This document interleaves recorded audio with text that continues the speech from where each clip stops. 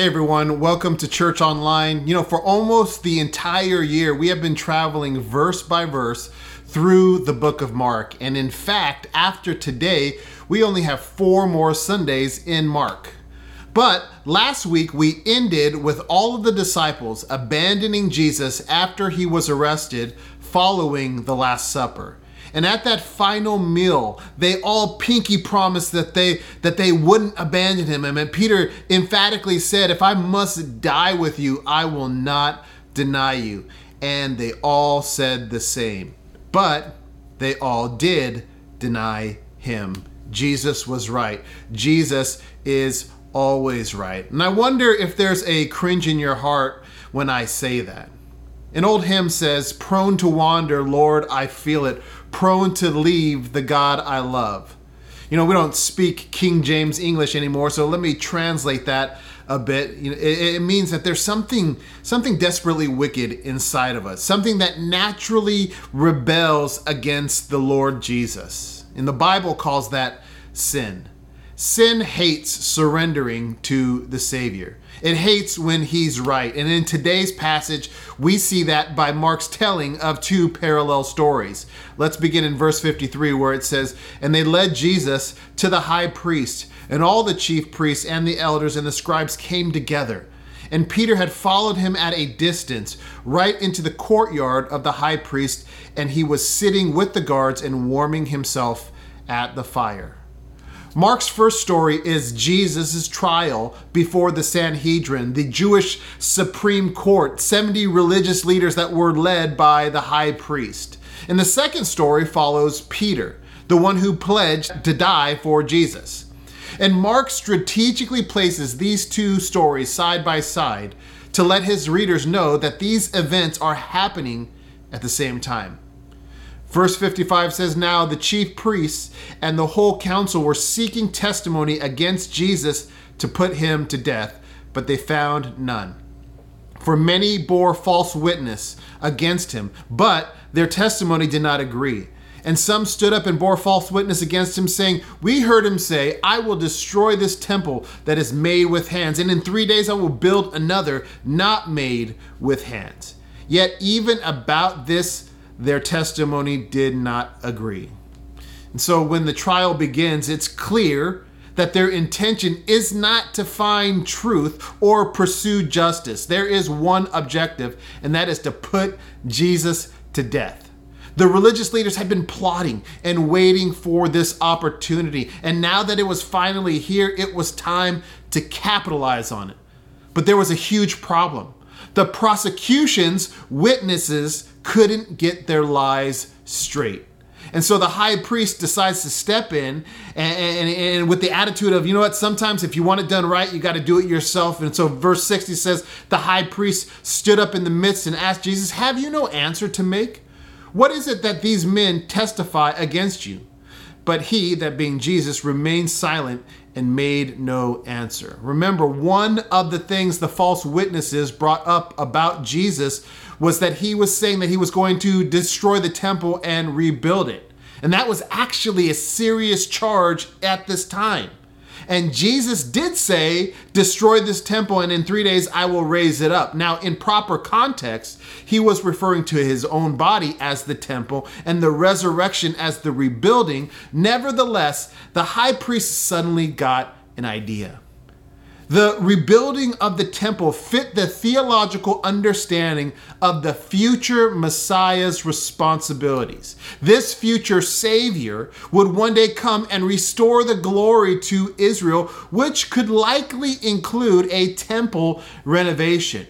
And the high priest likely heard this in combination with other things that Jesus said, other messianic things, and therefore he put those things together, and it's quite possible that he strategically thought, if I can get him to say that he's the Messiah in court, the case will be closed. That'll do the trick. And so it says that the high priest directly asked Jesus, "Are you the Christ, or are you the Messiah, the Son of the Blessed?" And Jesus said to him, "I am, and you will see the Son of Man seated at the right hand of power and coming with the clouds of heaven." For the first time in the book of Mark, Jesus publicly declares that he's the Messiah, something he was previously private about. Verse 63, and the high priest tore his garments and said, what further witnesses do we need? You have heard his blasphemy. What is your decision? And they all condemned him as deserving death. Now, some believe that the high priest tears his robe and condemns Jesus because he's claiming to be God. After all, the charge from the high priest is blasphemy. Blasphemy as in, how dare this man standing in front of me claim to be God? And while this interpretation, it could make sense, it also forces our modern and even hindsight understanding on this story.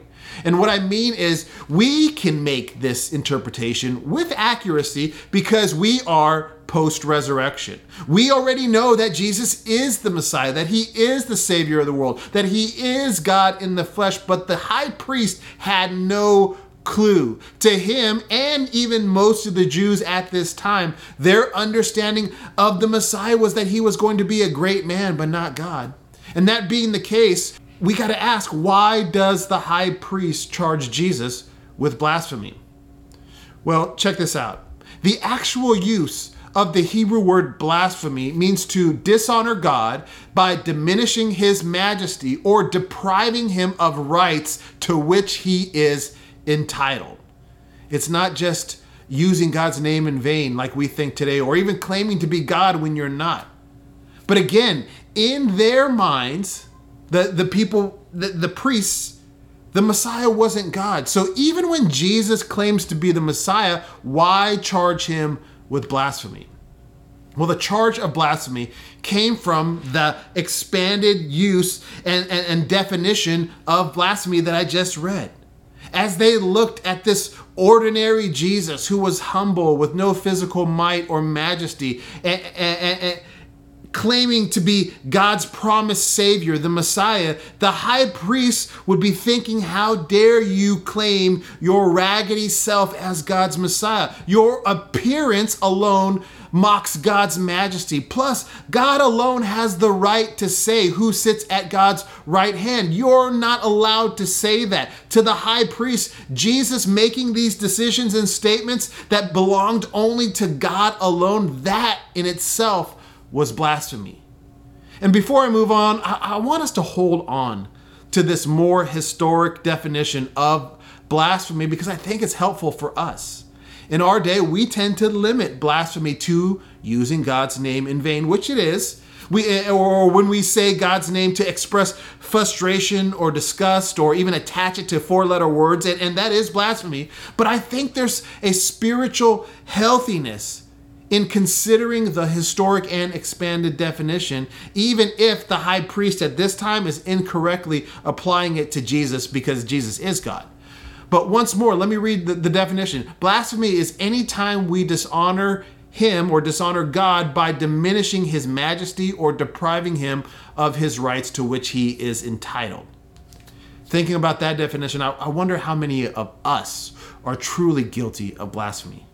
How often do we diminish his majesty by our words or our actions? How often do we dishonor him by taking things into our own hands when it rightly belongs, when those things rightly belong to him alone? Just some food for thought. Verse 65, and some began to spit on him and to cover his face and to strike him, saying to him, prophesy. And the guards received him with blows. The response of the Sanhedrin here in this verse is connected to Jesus's messianic confession. You know, speaking of the Messiah, the prophet Isaiah said, and the Spirit of the Lord shall rest upon him, in the spirit of wisdom and understanding, the spirit of counsel and might, the spirit of knowledge and the fear of the Lord. And his delight shall be in the fear of the Lord, and he shall not judge by, look at this, what his eyes see or decide disputes by what his ears hear. You know, based on this prophecy, Jewish leaders believed the Messiah didn't need to see to discern things. And so in covering Jesus's face, they were mockingly saying, okay, Mr. Messiah, prove it. Bam! Who hit you? But I believe that this violence also reveals something greater at work: sin. This whole passage reveals two things. Number one, that Jesus is always right. Remember, he already predicted this trial to happen and the outcome. He had told his disciples, "See, we are going up to Jerusalem, and the Son of Man will be delivered over to the chief priests and the scribes, and they will condemn him to death and deliver him over to the Gentiles." Jesus was right. Jesus is always right. But number two, this passage reveals that we hate when Jesus is right. Why? Because of our sin. It's crazy because technically this all should have worked out differently according to what we find in the scriptures. Think about this spiritual equation. Jesus said in John 17, "Make them holy by your truth. Teach them your word, which is truth." And the Apostle Paul told the Romans that faith comes from hearing, and hearing the word of Christ, or hearing the truth. Now, technically, according to these verses, what should have happened when Jesus declared himself as the Savior of the world, as the Messiah, when he spoke truth, it's supposed to incite saving faith in their hearts and make them holy. But it doesn't. It stirred up hate instead. Why? Because of sin. Sin hates surrendering to the Savior. It hates when Jesus is right. And I believe the violent response of the religious leaders is really sin hating the Savior. But hate isn't always aggressive. While the story of Jesus' trial is happening, Peter's story moves forward in the background. Verse 66 says, "And as Peter was below in the courtyard, one of the servant girls of the high priest came, and seeing Peter warming himself, she looked at him and said, 'You also were with the Nazarene Jesus.' But he denied it, saying, 'I neither know nor understand what you mean.'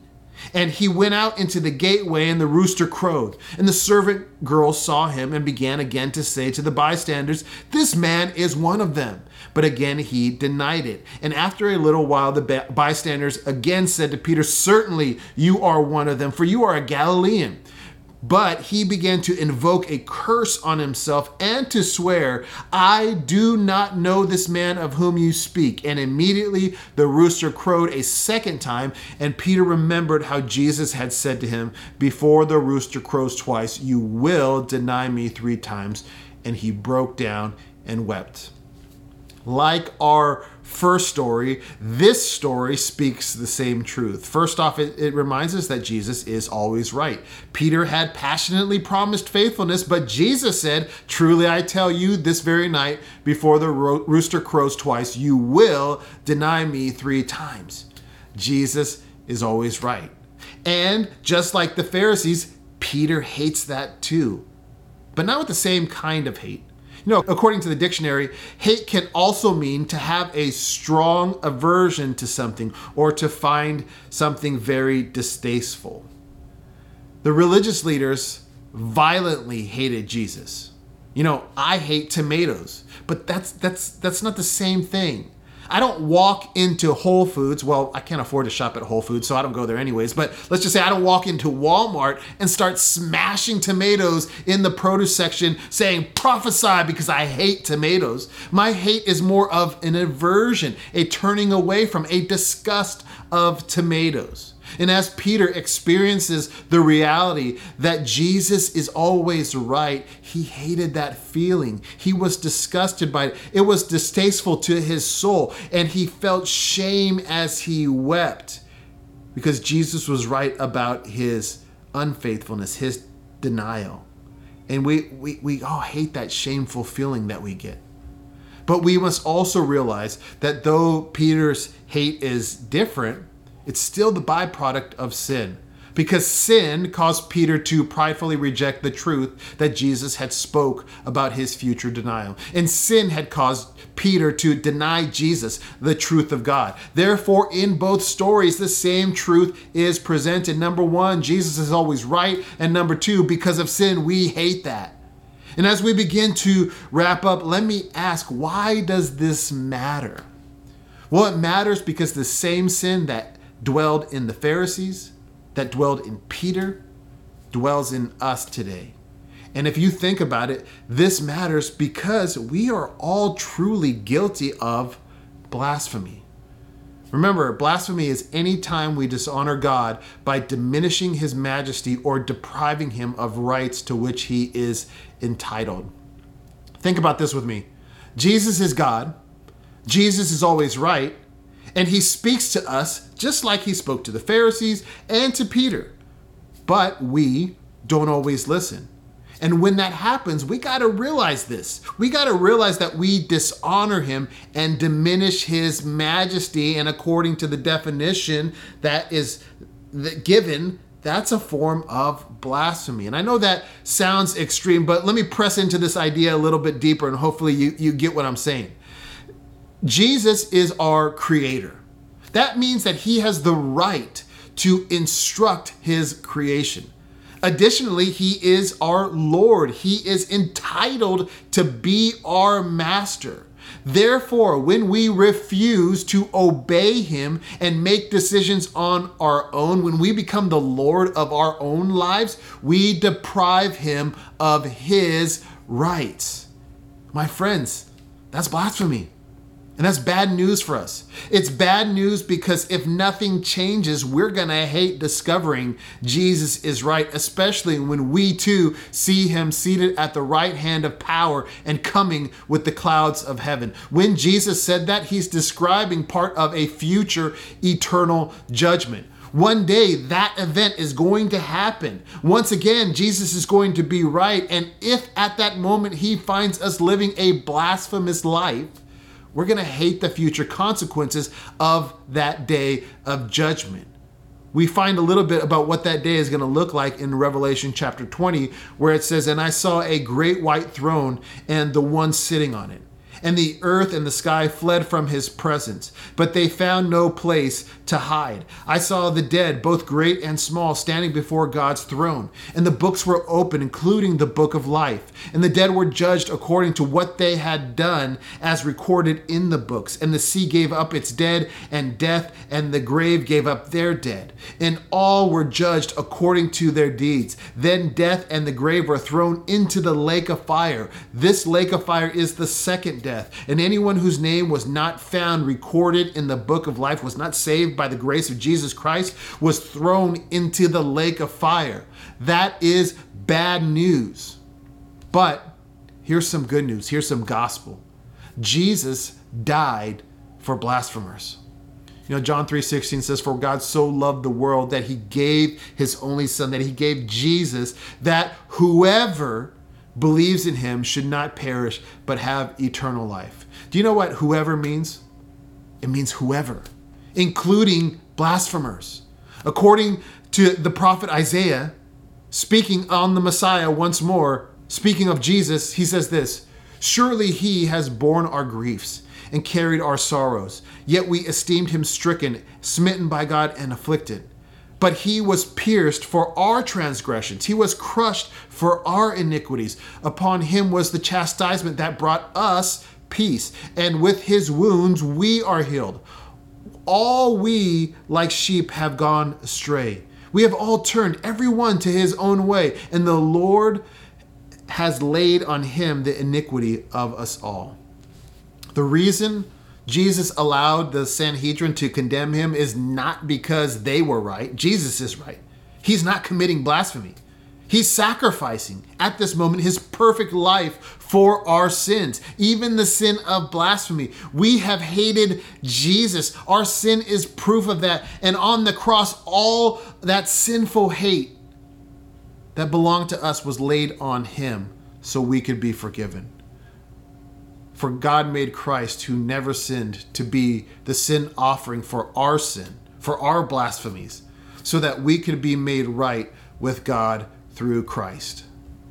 These two stories matter to us because all of us need to understand three things. Number one, Jesus is always right. Number two, our sin hates that. But number three, Jesus saves us from our sin.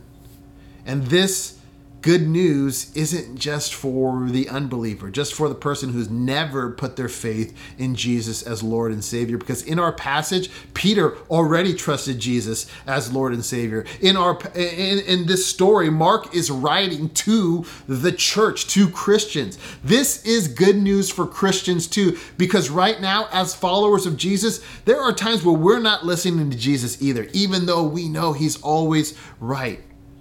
Let's look at that idea in a very practical way. Let me start this way. When we don't drink water, what happens? We get dehydrated. And so how do you fix that? You drink water. Very practical. When you only eat junk food, what happens? You become unhealthy because your body lacks nutrition. How do you fix that? You make better food choices. Very practical. Young people who may be watching this, when you don't study or turn in your homework, what happens? You get a bad grade. How do you fix that? You do your schoolwork. That's very practical.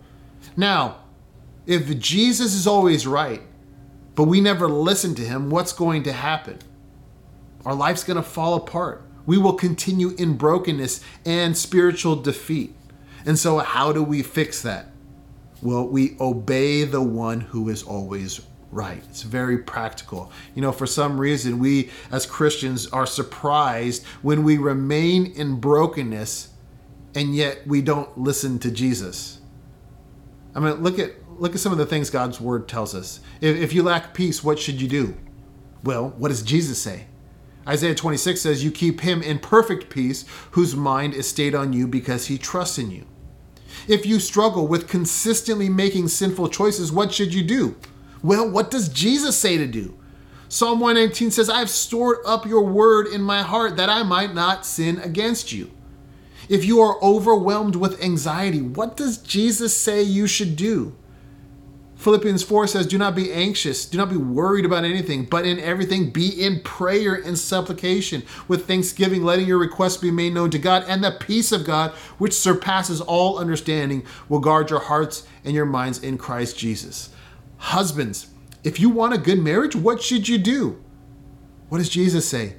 Husbands, love your wife as Christ loved the church and gave himself up for her. My church family, if you want to experience life the way that God intended it to be, abundantly fruitful, what should you do? What does Jesus say we should do?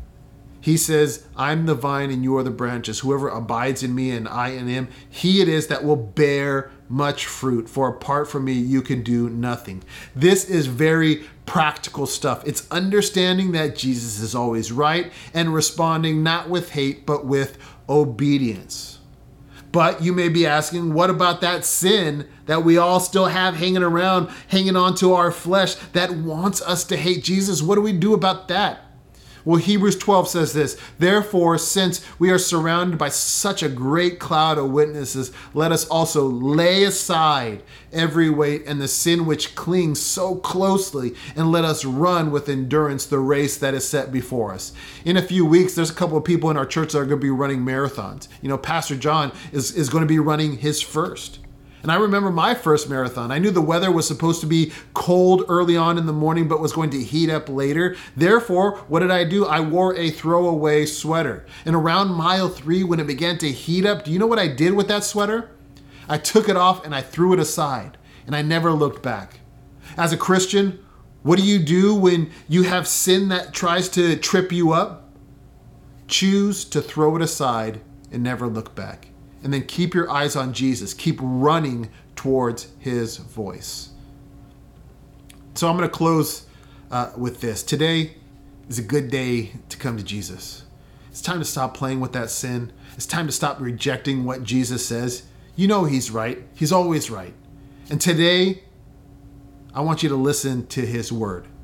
Today, he says, come, and let the one who hears say, come. And let the one who is thirsty come, and let the one who desires take the water of life without price. If you need Jesus to refresh your life today, even if you have rejected him time and time again, today he invites you to come. Come to him, come to the altar. He suffered so that you could be saved. He was condemned so that you could live. Today is a good day to come to Jesus. So how do we do that? We'll look once more at verse 54. It says, and Peter had followed Jesus at a distance right into the courtyard of the high priest. And he was sitting with the guards and warming himself at the fire. Notice two things. It says that Peter followed at a distance. Don't live your faith like that. Following Jesus from a distance will eventually result in denying Jesus. When we don't believe Jesus is always right, we follow from a distance. But number two, notice that Peter was alone in a world that hated Jesus. That also is a recipe for failure. But look what happens after the resurrection. John 21 says, and after this, Jesus revealed himself to the disciples by the Sea of Tiberias, and he revealed himself in this way. Simon Peter, Thomas called the twin, Nathanael of Cana in Galilee, and the sons of Zebedee, and two others of his disciples were together. And Simon Peter said to them, I'm going fishing. They said to them, we will go with you. And they went out and got into the boat, but that night they caught nothing. Notice a little detail here. Peter is not alone anymore. But then as they were on the water, Jesus calls out to them. And it says that John said to Peter, it is the Lord. And when Peter heard that it was the Lord, he put on his outer garment, for he was stripped for work, and he threw himself into the sea. And then he swam towards Jesus. Peter closed the distance between himself and Jesus, and then he found restoration. Today, some of you need to close the distance between you and Jesus. And in a moment, I'm going to give you an opportunity to do that. But before I do, please don't miss the impact of community that Peter experienced. When you come to Jesus, please know that you are called into a family, an interdependent community known as the church. And one way that we live that out here at the River Church is through life groups. In life groups, you learn to love the Bible, to learn what Jesus says so that you can obey him. And in life groups, you won't have to be alone anymore. You'll find joy as you build community by living in relationship with God and one another. Let me encourage you to join a life group and find out that Jesus is right about community. Let's pray. Jesus, we need your salvation today. Forgive us for all the times that we've set ourselves up as God when you alone are the master. You have the right to be Lord over our lives. And so forgive us for our sins, for our blasphemy. Today we surrender to you. Please save us. Help us to listen to your voice so that we can find eternal life. In Jesus' name, amen. Hey, thanks for joining us for Church Online. If this was your first time, please fill out a Connect card. We'd love to say hi to you and even send you a gift. Also, if you have any prayer requests, would like to know more about the River Church, or you have decided to follow Jesus today, we want to hear from you. And there's an easy way to do that on our website, riverchurchct.com, where you can text the keyword TRC Connect to 94,000. God bless you. Have a great day.